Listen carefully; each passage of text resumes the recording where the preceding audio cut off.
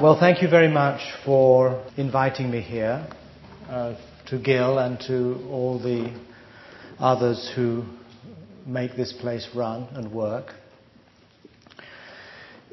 This morning I'd like to talk about emptiness and vipassana. And I would like to begin with a story that goes back to probably the 6th century in China and concerns the Indian founder of Zen, or Chan, in China, a monk called Bodhidharma.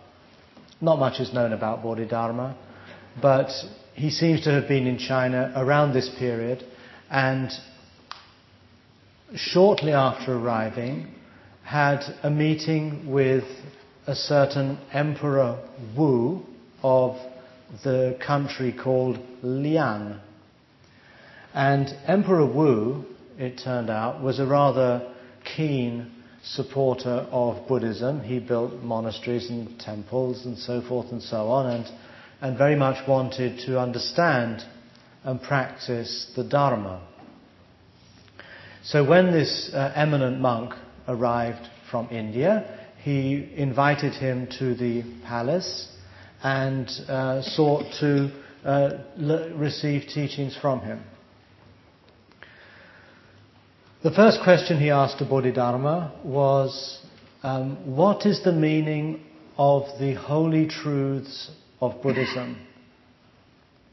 And Bodhidharma replied, unholy emptiness. And then the emperor, no doubt somewhat taken aback, asked Bodhidharma, then who is standing in front of me? And Bodhidharma replied, I don't know. Now one can, of course, simply be impressed by the provocative nature of Bodhidharma's comments. It's certainly in keeping with the Chan or Zen movement that then developed from him. But I think there's also something in these comments that does touch very much to the heart of what the kind of practice that Buddhists do is about. Bodhidharma, in the first instance with the emperor, was very reluctant to embark on a schematic or doctrinal interpretation of the Four Noble Truths, which was presumably what the emperor was getting at.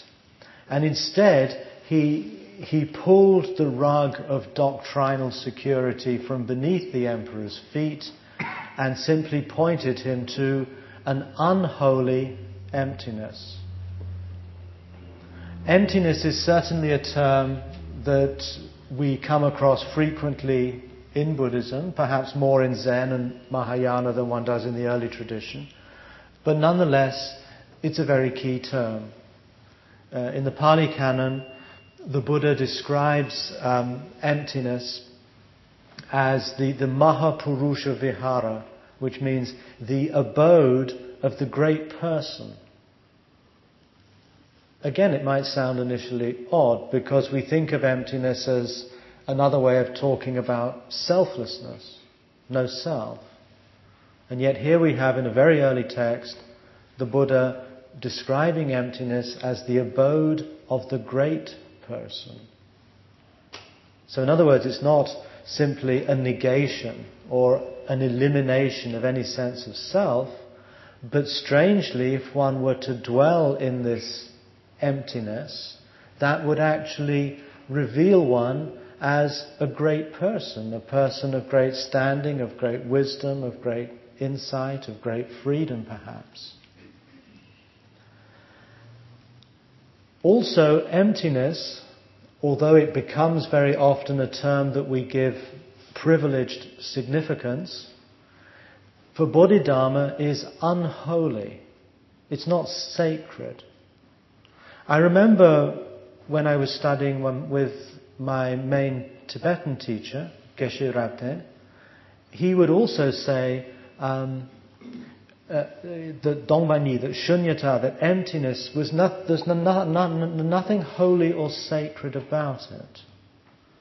That it's simply a way of describing a letting go, a loss, a falling away of what restricts, of what confines us, of what cuts us off from a deeper, ongoing, liberated relationship to the web of life itself.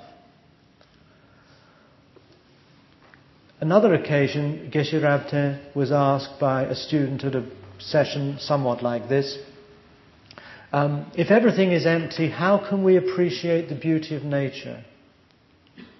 And he replied, it's only when we understand that things are empty that we can appreciate the beauty of nature. That emptiness is a strategic term. It's not describing a state. It's certainly not describing some kind of sacred space. It's a tool rather than a truth claim. It's about a kind of practice, a relationship we have with ourselves, with our lives, in which we can somehow free our minds, our thoughts, our emotions from the fixations that tend to isolate, that tend to reduce us to an endlessly self-referring ego. When that begins to drop away, then the world opens up, the world brightens, and we experience a curious sense of freedom within the midst of contingent and impermanent events. So when the emperor then asks Bodhidharma, well, who then is standing in front of me? And Bodhidharma says, I don't know. He's not meaning, I've forgotten what my name is, or I don't remember anything beyond 10 minutes ago. He seems to be pointing at something really rather different than that. A sense perhaps that when you ask that question, who am I? That if you allow yourself to dwell in that question, you allow yourself, as you might, for example, when you're sitting in just mindful attention of things, that the more you probe into this flux of conditions of the body, of the mind, of thoughts, emotions, the less it becomes possible to reductively identify anything within that process as me. Again, for conventional purposes, it's necessary to have a clear sense of who I am as opposed to who you are. This is important. We all have our own histories, we all have our own distinctive life that's unfolded from what we have done and the influences we've received and the choices we have made, and that defines us. But we tend to sort of cluster around that identity and think of it as something separate and apart. Through meditation, by exploring the very nature of what's unfolding in each moment, we find that this apparently rigid and concrete sense of I begins to break down. It begins to become increasingly difficult to pinpoint anything, either a physical sensation or a mental event or a feeling, as what essentially constitutes me. So Bodhidharma's I don't know is speaking from that level of experience, the level the Buddha might have spoken of as the abode of the great person. In another story, again concerning Bodhidharma, we get another insight into what this emptiness might be. Bodhidharma spent a number of years on a mountain called Mount Song, which is to the north of the Yangtze, outside the town of Luoyang. And according to legend, at least, he spent 9 years sitting in a cave, staring at a wall. And one day, in the winter, a monk came up to him outside the cave, a monk called Huiko, and called out to him and said, "Master, please show me how to set my mind at rest." And Bodhidharma called back, "Well, bring me your mind and I will put it to rest for you." So Huiko goes away, looking for his mind, no doubt. And a few days later, he comes back to the cave and he says, "I've looked everywhere for my mind, but I can't find it." And Bodhidharma replies, "You see, I put it to rest for you."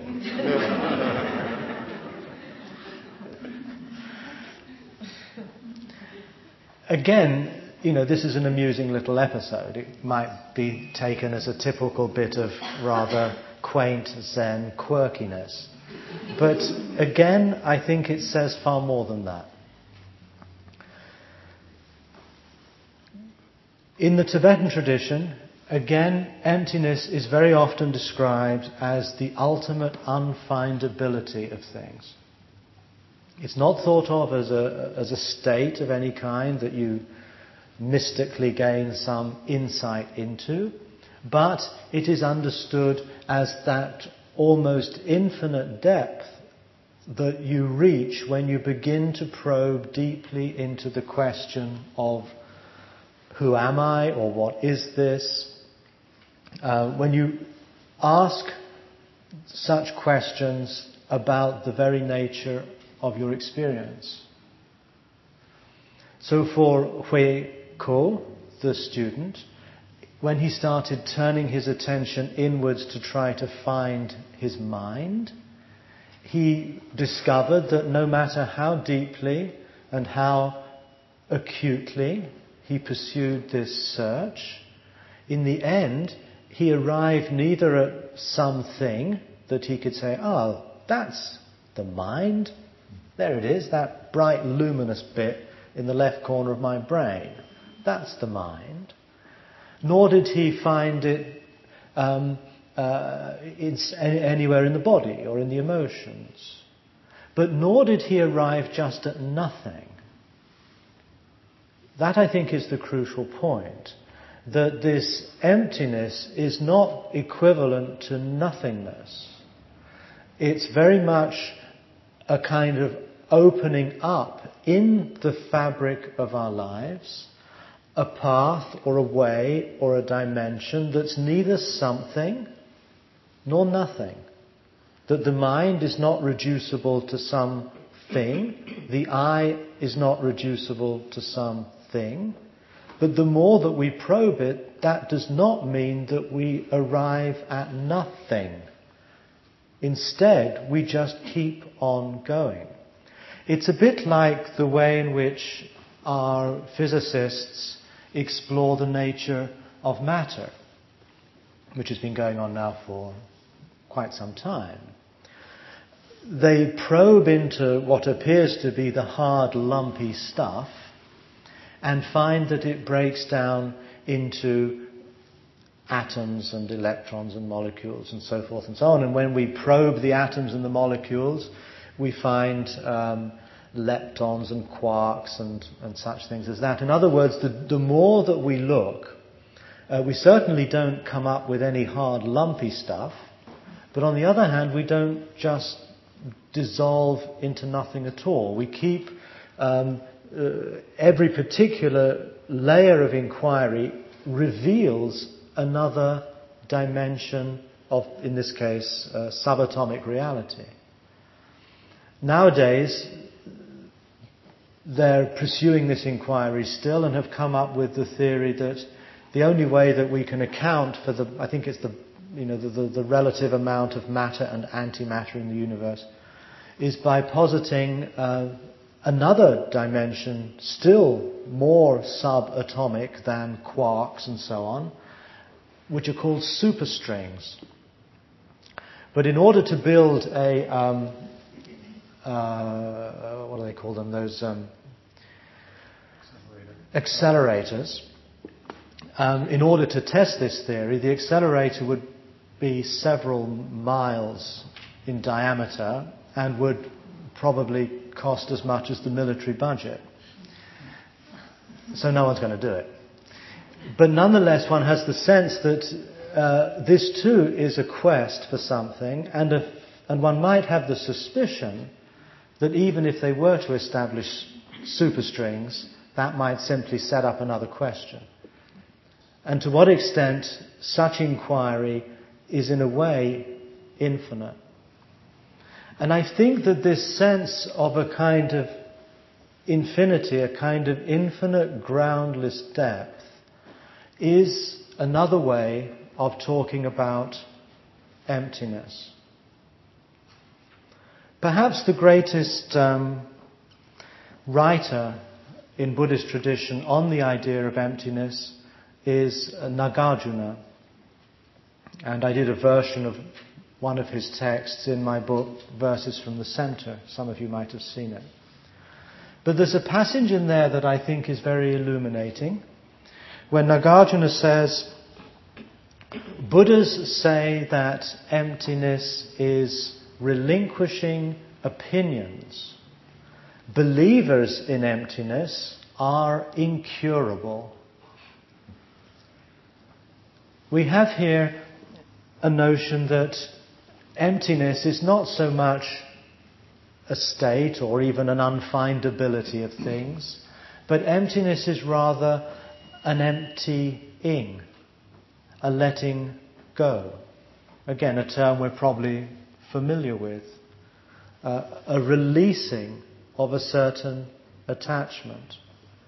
Now, Nagarjuna says that emptiness is the letting go or the relinquishing of opinions.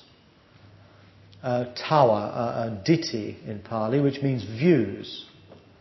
And we might, of course, think that views or opinions are simply mental states. I have views and opinions about this and that, I believe this, I believe that.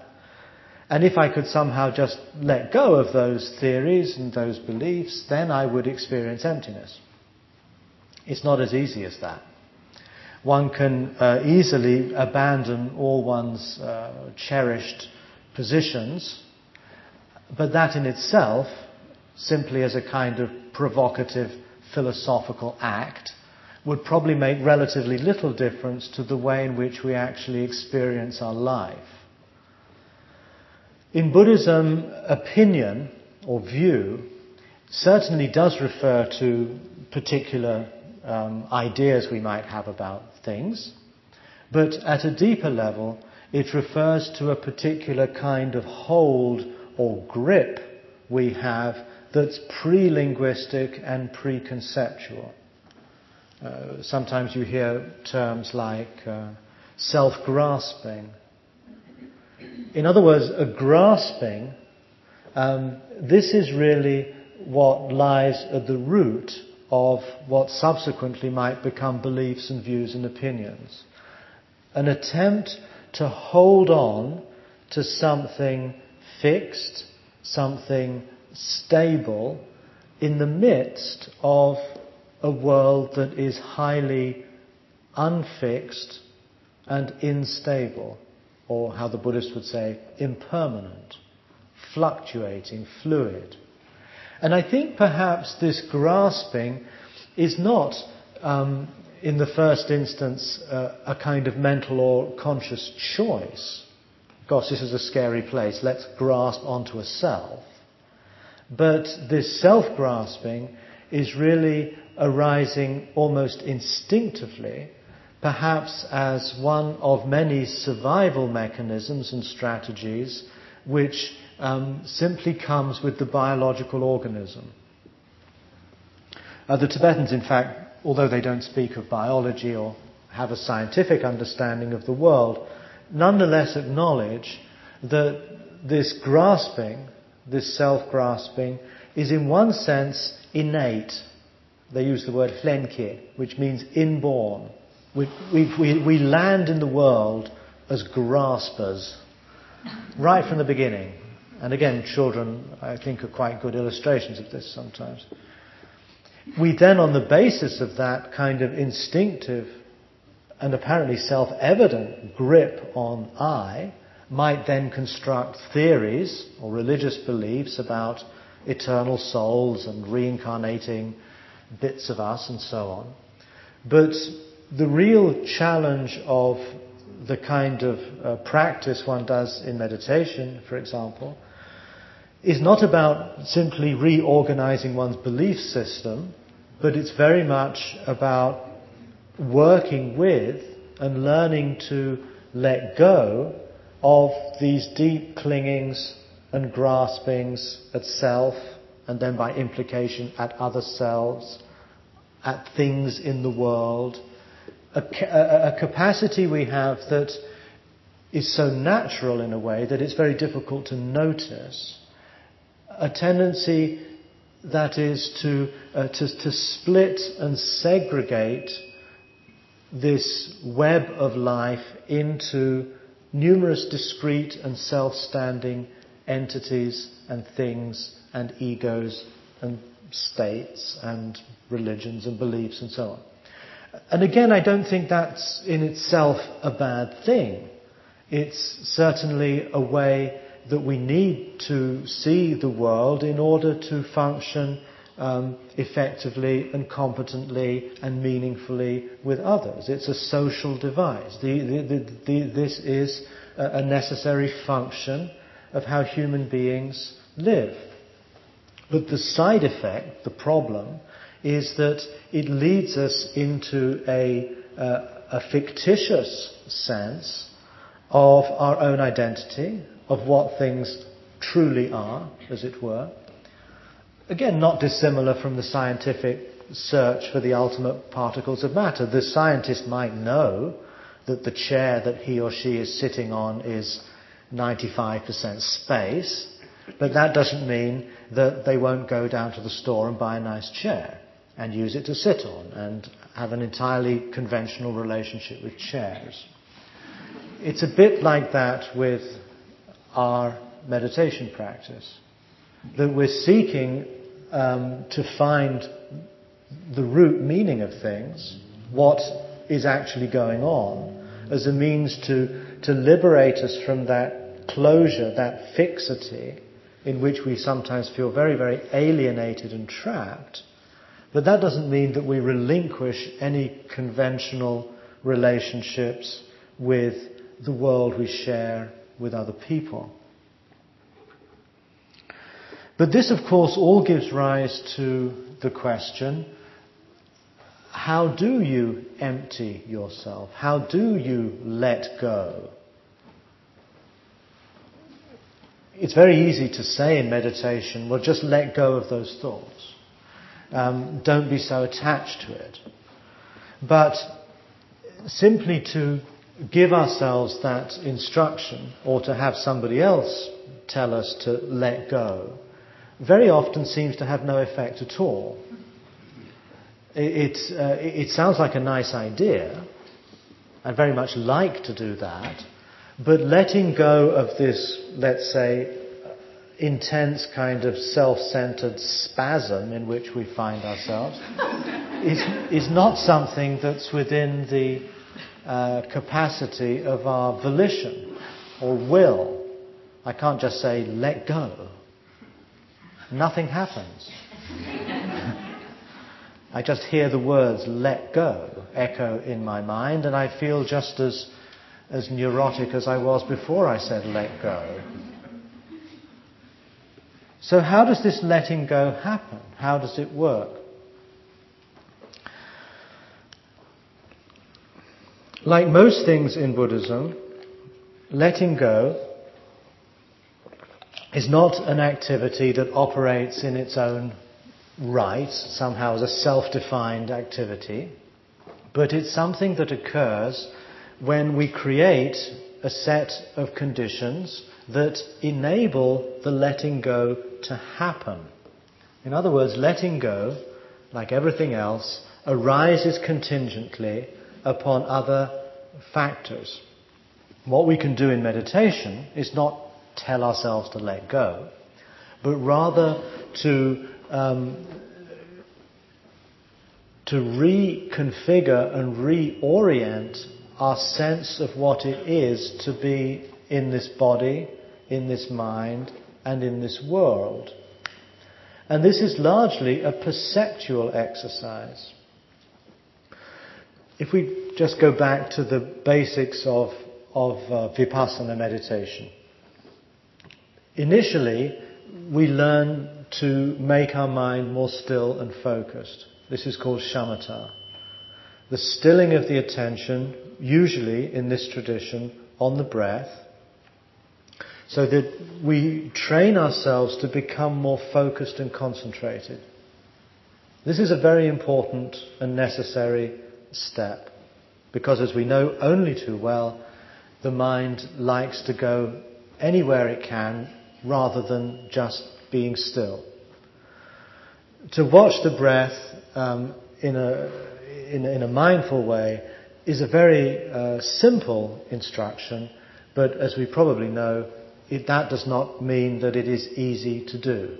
It can be simple and at the same time very difficult. It seems sometimes that as soon as we try to focus on a particular object, this is almost like a trigger for the mind to do the very opposite. And it'll race all over the place, into the past, into the future, anything but to just settle on the breath. But over time, if we work at this, if we establish a kind of discipline, go on retreats, sit regularly, reflect about the value of such things, then we will find that we can sustain that attention for longer periods of time.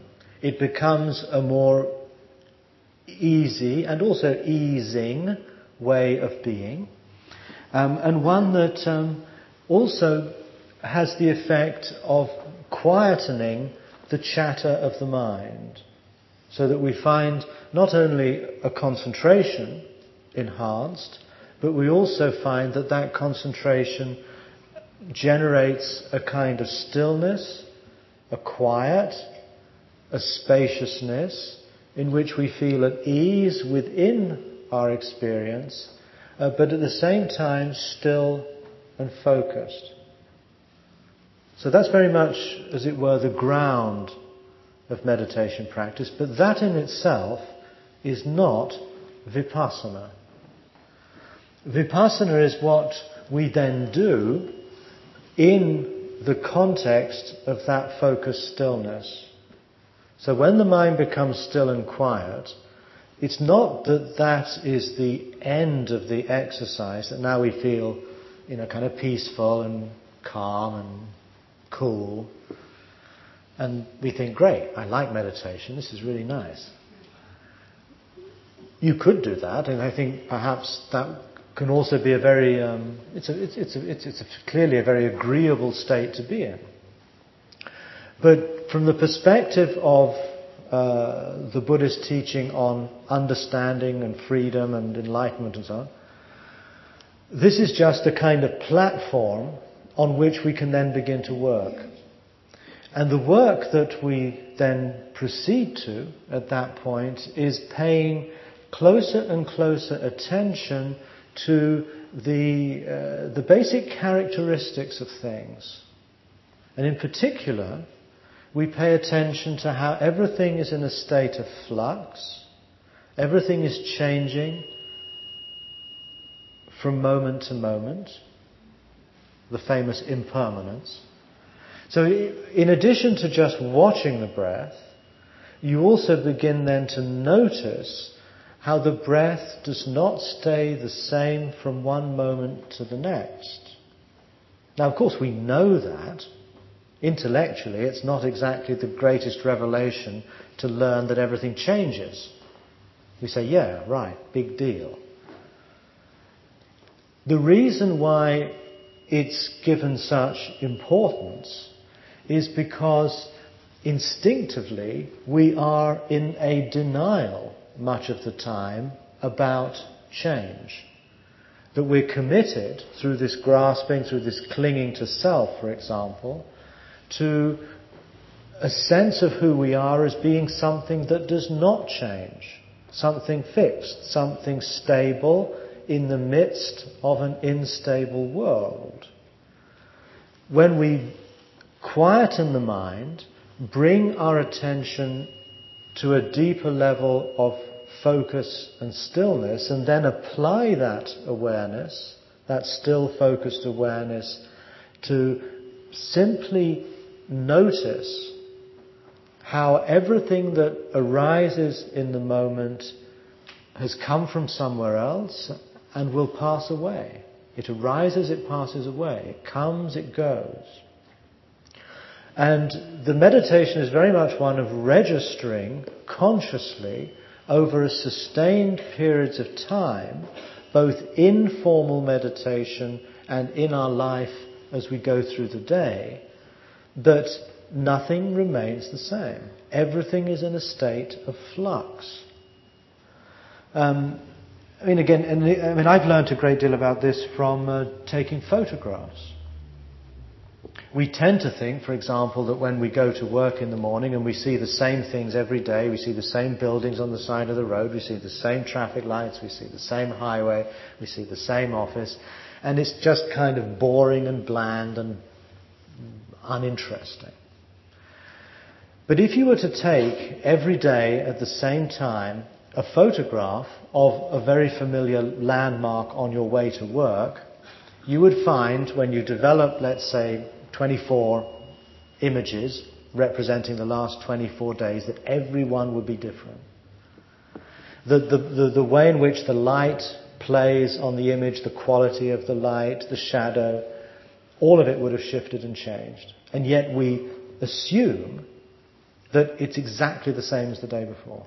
So even at a visual level, everything is shifting and changing. And meditation is a way of alerting us and making us more attuned to this fact. But impermanence is one mark of existence, as the Buddha called it. Another one that he wanted us to notice was how everything is unreliable. We can't depend on any of these fluctuating conditions for a real, lasting well-being or happiness. Nothing is stable enough to generate that kind of lasting well-being. We certainly try very hard to do this. We accumulate things, we purchase things, we own things, we adopt belief systems, all as a means whereby to acquire what we consider to be the conditions that will make us happy. And yet we probably have reached a point by now where we know that no matter what we get and what we have, that's not in the long term capable of providing us with a constant, lasting ease and well-being. This is the famous dukkha, translated as suffering when we think of it as a subjective condition, but I feel that when we consider it as a term describing a feature of reality itself, it's pointing to a kind of undependability or unreliability of things. And the third characteristic is that of selflessness, that nothing within ourselves, as I've already mentioned, can be reduced to that permanent sense we have of being me. The more we look into our experience in meditation, the more it breaks down into a flux of interconnected, causally related events, ideas that come and go, and none of them exist in and of themselves. And likewise, emptiness, letting go, doesn't exist in and of itself. It is an emergent property of a particular set of behaviors. So what we are doing in Vipassana meditation is that we're stilling the mind and then systematically paying attention to impermanence, unreliability, selflessness in a contemplative, intuitive fashion, until we reach a point where that sense of the world touches us in such a way that we begin, and perhaps even suddenly begin, to feel and respond to the world in another way. We break out of that more normative perception of being a fixed thing amongst other fixed things.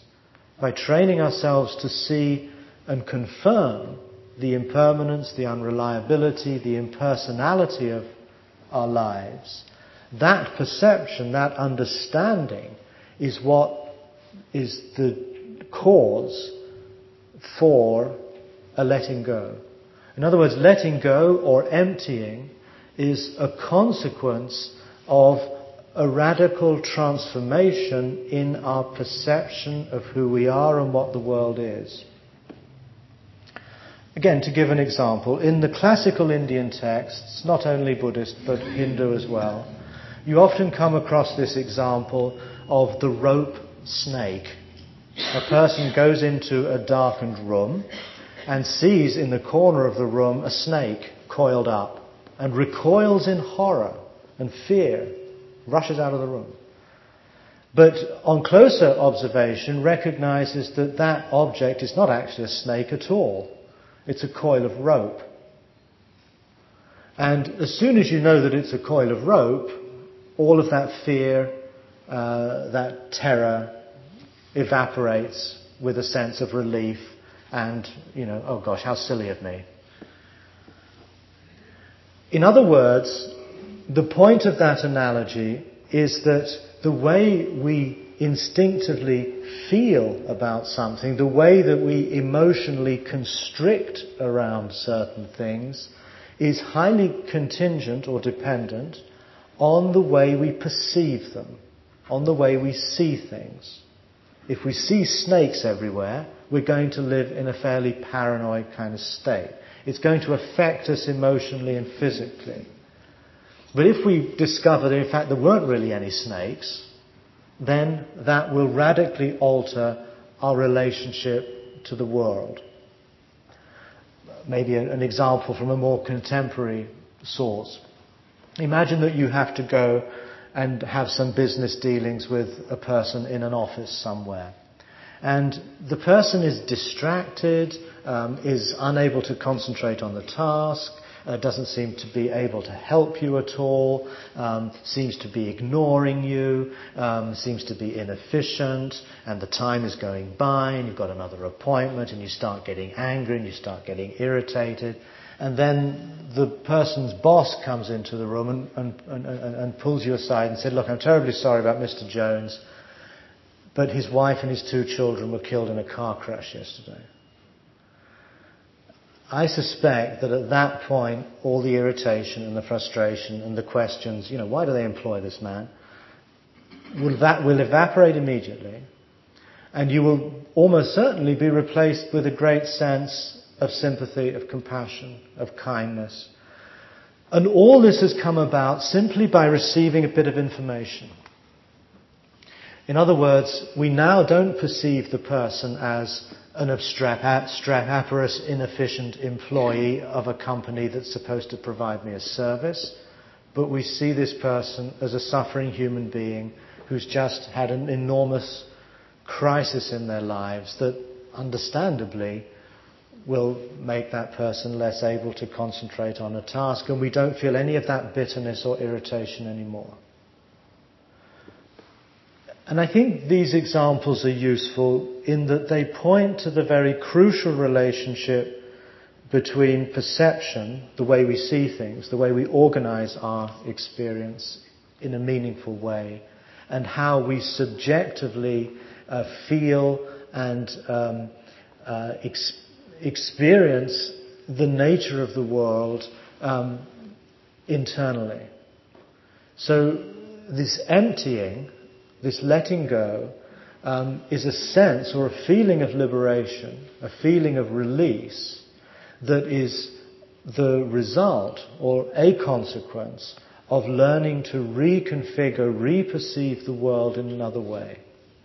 So when Bodhidharma talks of not knowing, of emptiness, of not being able to find the mind, all of these are challenges to our habitual perceptions.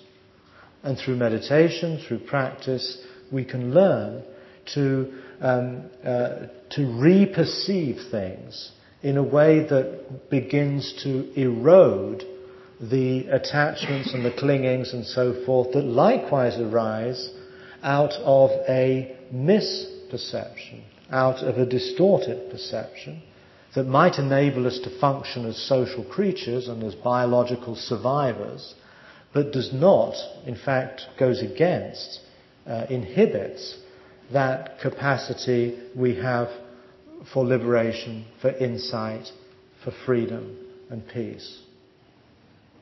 Thank you. And it's at 10:45. We conclude here, I believe. But I will be here after this talk for a bit, and also, as was said, at 12:30 we'll have a sort of workshop with talks and meditation and discussion running through to 4. Thank you very much.